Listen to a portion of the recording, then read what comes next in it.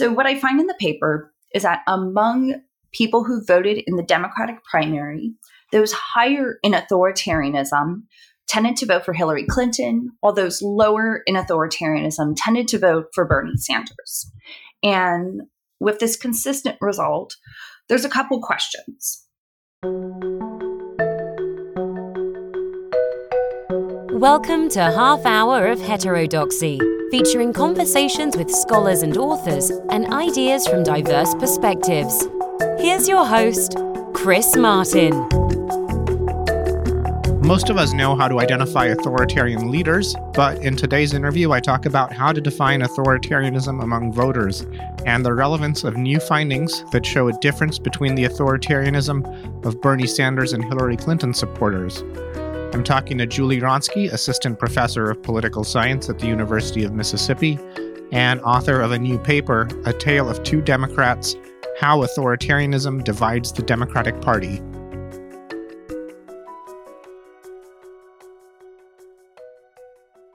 Hi, Julie. Hi, Chris. We're here to talk about your new paper on authoritarianism, and let's start by talking about what it is. We're talking about lowercase authoritarianism here. How would you describe that? Correct. So when we think about authoritarianism with that lowercase a, what we're really thinking about are individual personality traits and dispositions, how people in the electorate are thinking about the structures of government, how they're thinking about the parties and the coalitions that form the structure of their society. And so when we think about measuring authoritarianism or thinking about what authoritarianism is in those terms, what it really boils down to is a personal disposition and preference for having order and structure and conformity in society versus taking a more independent, autonomous approach to life. So you're saying that if there's a hierarchical structure in that society in any place, whether it's a hierarchy between parents and children or a hierarchy between police officers and civilians, people who are relatively high on lowercase authoritarianism were probably more likely to say people who are lower in the hierarchy should be obedient.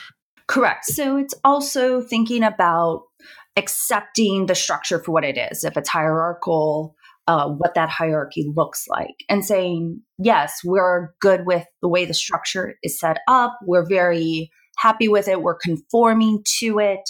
We are accepting the norms that are set up in place, and we're willing to give into what those group norms are, as opposed to, say, maybe being a little more deviant or a little more disobedient and, say, bucking those norms and protesting them.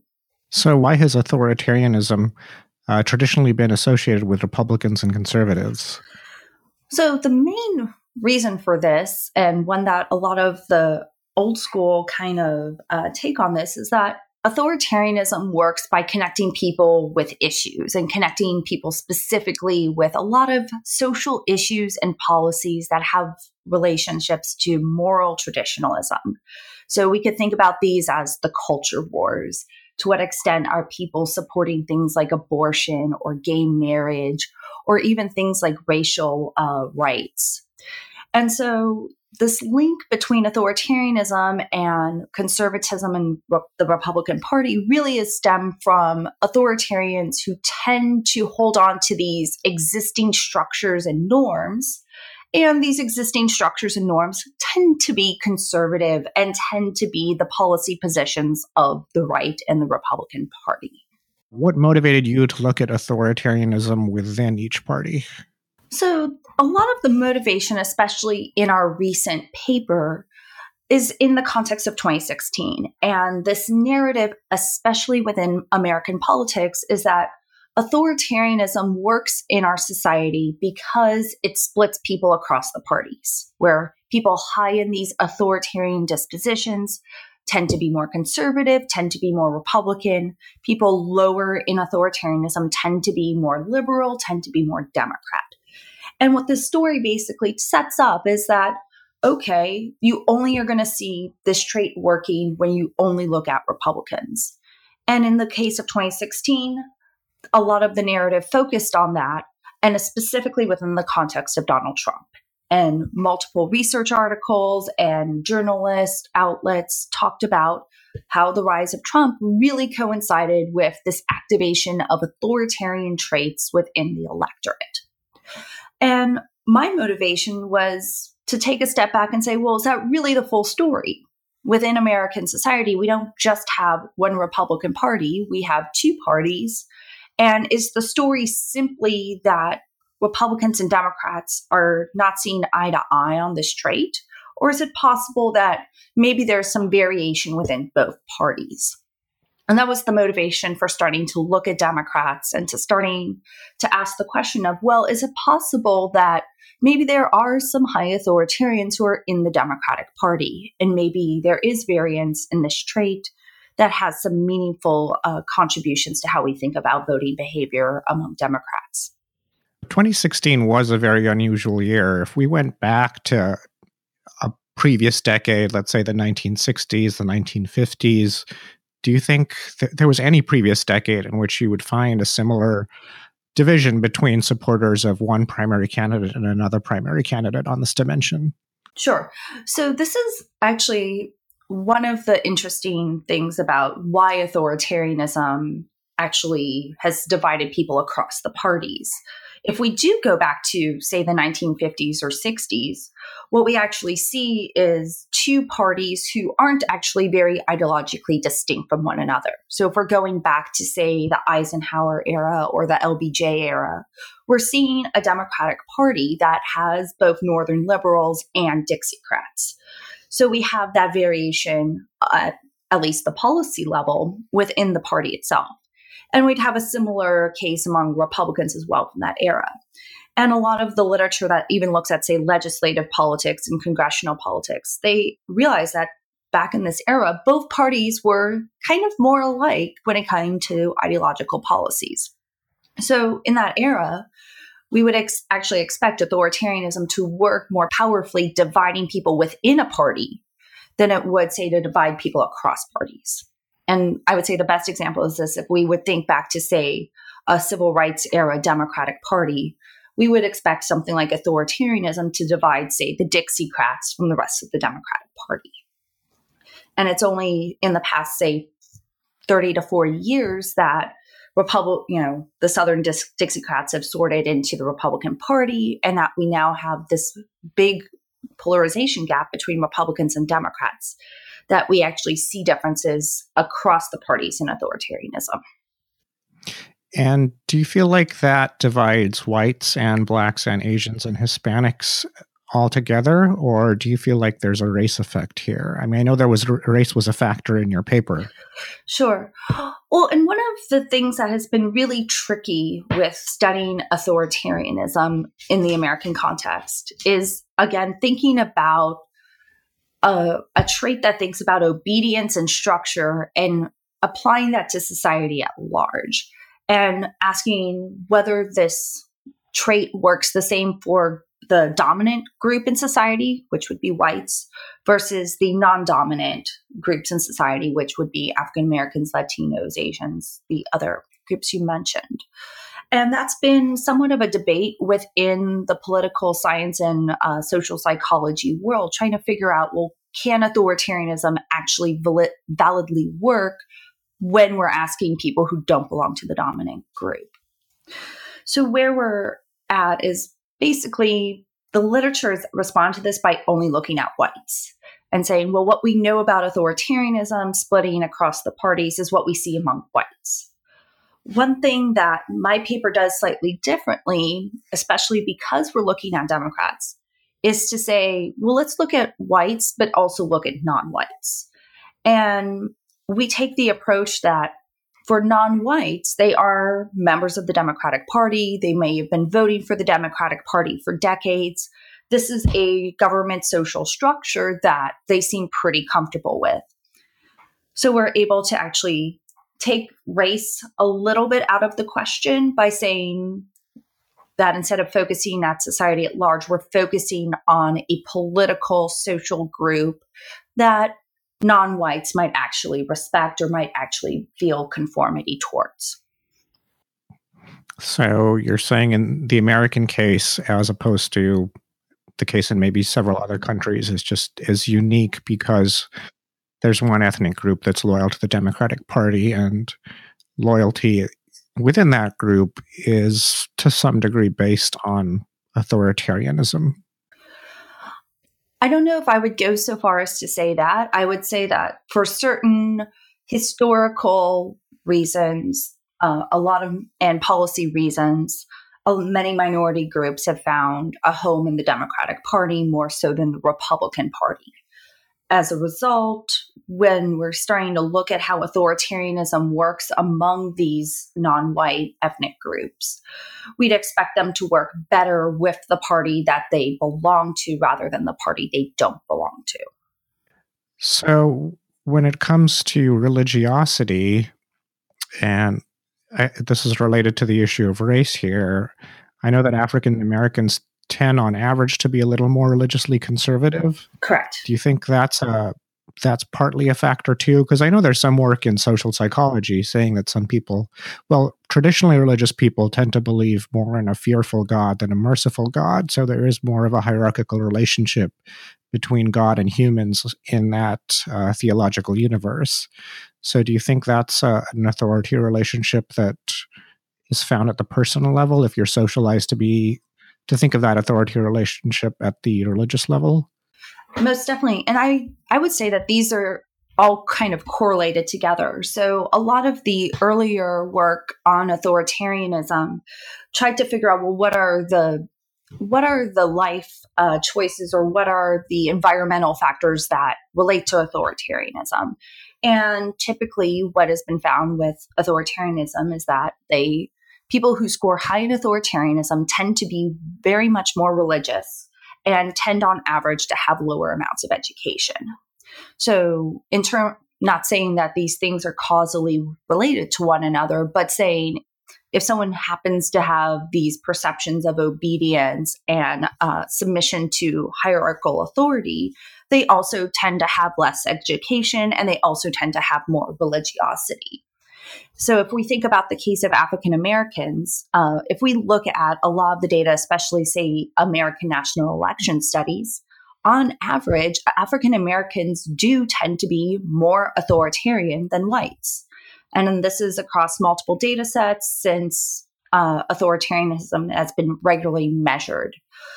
So with that said, I would definitely agree religion and education are factors, but they're all maybe related to the underlying either psychological experience or the underlying personal socialization experience. As you said yourself, the church going experience and the fearful God experience, they might be all tied in together. And when you're talking about this older literature, are you talking about work from Europe in the 1940s and 50s? I'm actually talking about work by Bob Altemeyer from the 1980s. And he uses a different version of authoritarianism than I do, but he really set out to figure out, what causes this trait to emerge? And he looked at college students, and he looked at people at different age points. And a lot of his work from the 1980s is kind of what set the stage for us to understand that, okay, things like education and religion matter. And then other work, particularly the work by Karen Stenner in the mid-2000s, really expounded upon this and further teased apart sort of these underlying correlates, that we would expect to see when we find someone who is high in authoritarianism. This is a good point to talk about measuring authoritarianism then. Tell me about how you measured it and what we know about this measure. Sure. So the way I measure authoritarianism, which is very consistent with how most political scientists and political scientists studying American politics do it, is we ask people about raising their children. We ask people to start thinking about traits that they think are important for a child to have. Maybe it's their own child, or maybe it's children in society in general. And in these survey items, as we ask people to think about traits that are important for children to have, usually the way this is set up, say in a survey like the ANES, we would give respondents a dichotomous choice. We would present two traits and ask someone to pick which one of those two traits would be the most important for a child to have. So these pairs of traits would include things like good manners versus independence, obedience versus self-reliance, and being considerate versus well-behaved. So we would ask them 4 pairs of traits. People would respond with which trait they think is more important for a child to have.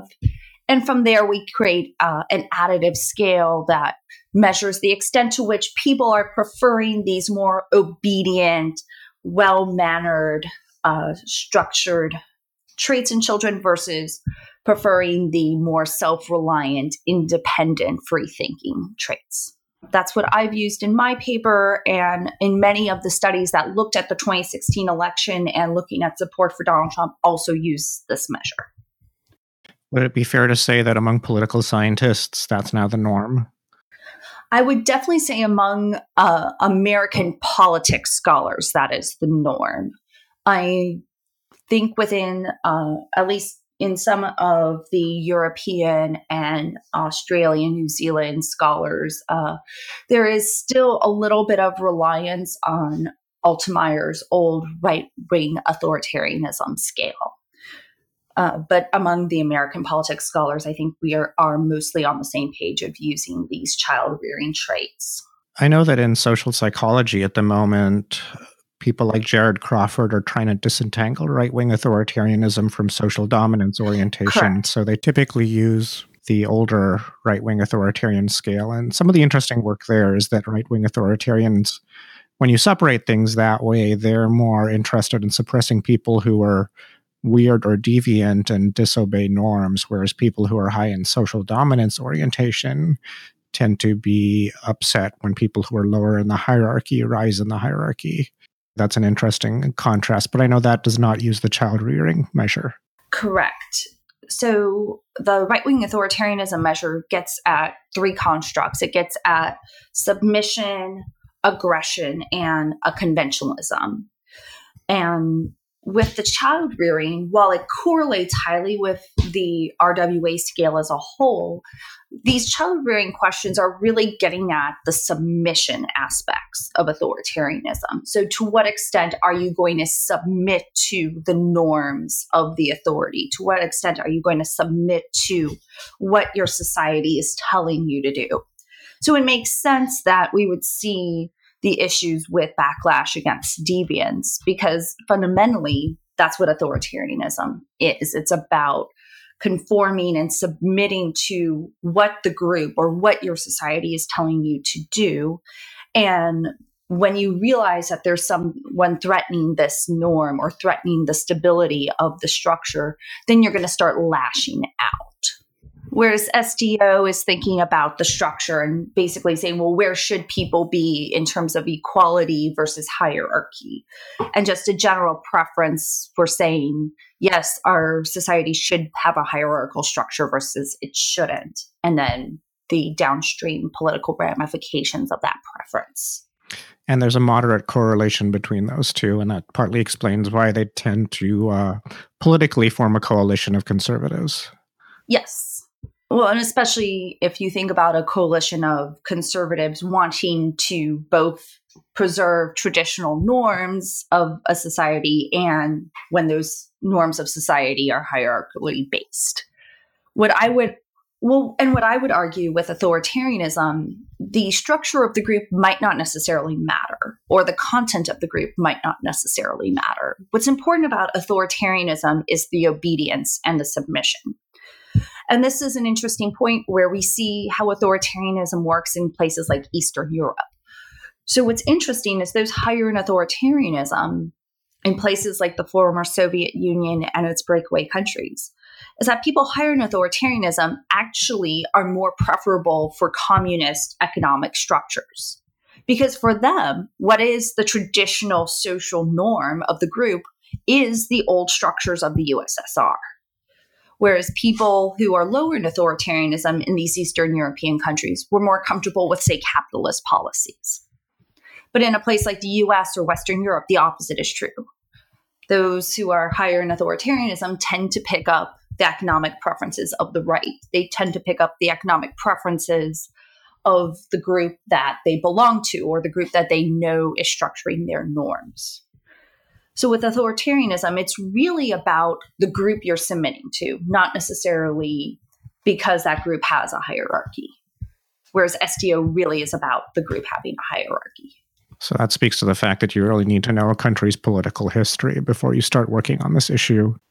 Exactly. You need to understand what are the norms and what should people be obedient towards.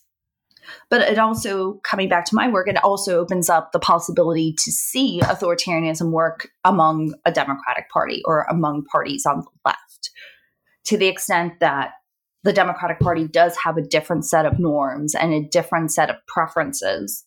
If people are still equally committed to that group, they should be defending those norms and practices. Well, looking at primaries, do you think we're going to see this result again with two Democratic candidates? Has it happened recently in the past? But more importantly, going forward, are we going to see it again in the future? So what I find in the paper is that among people who voted in the Democratic primary, those higher in authoritarianism tended to vote for Hillary Clinton, while those lower in authoritarianism tended to vote for Bernie Sanders. And with this consistent result, there's a couple questions. So first, what caused this? Is this something idiosyncratic about these two candidates? If you think about authoritarianism as obedience to the norms and the system as it's been, well, Hillary Clinton really embodies the brand of the Democratic Party and the history of the Democratic Party over the past 30 years. She is the establishment. She is the norm. Whereas Bernie Sanders comes in and he's still an independent in Congress. He comes in and says he's a democratic socialist. And he really is just quickly adopting the Democratic label as needed for this primary campaign. So we just have two candidates who really, for their own personal reasons, kind of tap into, on one hand, the establishment traditionalism on one hand versus this unorthodox newcomer, very far left, talking about economic inequality position. And the question is, number one, would the Democratic Party have two candidates that different again? And, if that's the case, that would be a prime way to start looking at how authoritarianism works on the left. Is it possible that we found these results because Bernie Sanders and Hillary Clinton are so unique? Or did we find this result because there really is something going on with Democrats where there might be some underlying intra-party divisions between establishment norms versus an unorthodox, more progressive agenda? And both myself and my co-authors, we are hoping that our paper spurs a lot of these questions and conversations, and we really hope that future research goes down this path. I know that we're interested in seeing how 2020 will start shaking out in terms of who the Democrats start fielding. And we also know that in 2018, we've had a few congressional primaries that pit establishment candidates versus non-traditional Democratic candidates. So it's an open question, but I think it's a very interesting question. Yeah, I think when you look back, there's definitely this wing of the political left that's substantially lower on authoritarianism than the rest. And in the 2000 election, you can see them voting for Nader. And in the early 2010s, you can see them in the Occupy Wall Street movement. And some of those people may not have voted Democratic. They may have either stood out the election or voted for the Green Party. And I think you saw them moving to Bernie Sanders in 2016. And they may again move away and vote Green Party. And it's also in past elections, the Democratic Party hasn't really put out that different of candidates. on this dimension. So if you go back to 2008, if you think about Barack Obama and Hillary Clinton, they're both seen as somewhat establishment. They're following the traditional path in terms of the policies and way they talk about governing. They're all pretty much your standard Democrat establishment. There's nothing that's really distinct in the same way that Bernie Sanders was a very distinct choice than Hillary Clinton. Right. If I recall correctly, I think Hillary's and Obama's positions in 2008 were about 97% identical. I think so. And I know at least, and then from the voters' perspective, in terms of, say, ideological placement of the candidates, they're fairly similar as well. So why do you think this paper is relevant to people outside political science, either in other social sciences or just in the public? So I'll start with why it would be relevant to, say, other academics other than political scientists. So I know, especially within social psychology, there's a lot of interest and I think probably going back to the 1960s or 70s, thinking about, well, how can authoritarianism work on the left? You know, there's a reason why Altemeyer's scale is called right-wing authoritarianism. So for people who are thinking about how does authoritarianism and these kind of obedient conformity traits work on the left, this might provide an avenue to start thinking about that. This paper might suggest that, okay, there are ways that authoritarians can exert their own preferences and their own dispositional traits on the left. And it's important when we see this, say, on a left side party, and especially when there's internal divisions in party. So for all of these scholars who have always been curious about trying to identify left-wing authoritarianism, this might provide an avenue to start thinking about how to strategically tap into that, or starting to think about how authoritarianism could work on the left, where authoritarianism might not necessarily be completely about traditional social conservative issue preferences. It could simply be a conformity to establishment norms that have been on the left side of the aisle. And then for a non-political science, say practitioner or journalism audience, I think this paper is extremely important for anyone who is thinking about the future of the Democratic Party. And as the Democratic Party has to start thinking about which candidates to field in 2020, I think this paper is an important lesson of how 2016 worked, and how when you have two different candidates that divide people across fundamental psychological traits, you don't actually generate a consensus behind your party's candidate. So I think this is an important lesson for people who are thinking about the Democratic Party and their choice of candidates, and saying that you really need to think about authoritarianism, and you really need to think about the ways in which members of your own party can be fundamentally divided between candidates you choose to field. So if Democrats are thinking about success in 2020, they need to think about a candidate that might unite their members over the authoritarian dimension rather than divide their members over the authoritarian dimension. So before we wrap up, you mentioned Karen Stenner and Robert Altemeyer as scholars from earlier decades. As far as people doing research on authoritarianism right now, are there any scholars whose work you'd recommend? So I know that Mark Hetherington, he had a book come out in 2009 with Jonathan Weiler about American authoritarian polarization. It's an excellent book. And I know he and Weiler are coming out with a new book next month called Prius or Pickup, which again uses the 4 child-rearing questions and then uses those to explain the psychology behind American polarization and politics more currently. So that would be an excellent place for people to think about authoritarianism, especially in a non-academic, practical way. I also know that people like Stanley Feldman and Christopher Federico are also doing some excellent work thinking about authoritarianism in the context of the 21st century and how authoritarianism is structured vote choice. And I believe they're trying to move away from just looking at whites only to looking at how does authoritarianism work across all ethnic and racial groups in America. And I know that they have some working papers and possibly a book manuscript in the works for some time in the future. Well, thank you for joining us on the show today. It's been great having you, and good luck with this research. Great. Thank you so much, Chris. Thank you for having me.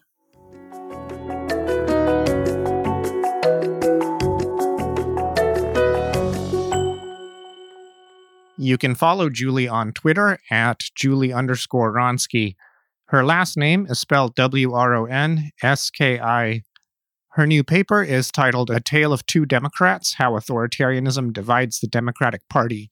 She shares first authorship with Alexa Bankert at the University of Georgia, and the other authors on the paper are Karen Amira from the College of Charleston, April A. Johnson from Kennesaw State University, and Lindsay C. Levitin from Shepherd University. You can find links to the paper and to some of the books that Julie mentioned in the show notes for today's episode. My next guest is Charlotta Stern, a sociologist who has questioned the conventional wisdom about gender in sociology and gender studies. Charlotta was one of the first people to join Heterodox Academy, and she's a research fellow at the Swedish Institute for Social Research. If you enjoyed this podcast, please leave us a review on iTunes. It helps other people find out about the show. Thanks for listening. This podcast is produced by Heterodox Academy. Find us online at heterodoxacademy.org, on Twitter at HDX Academy, and on Facebook.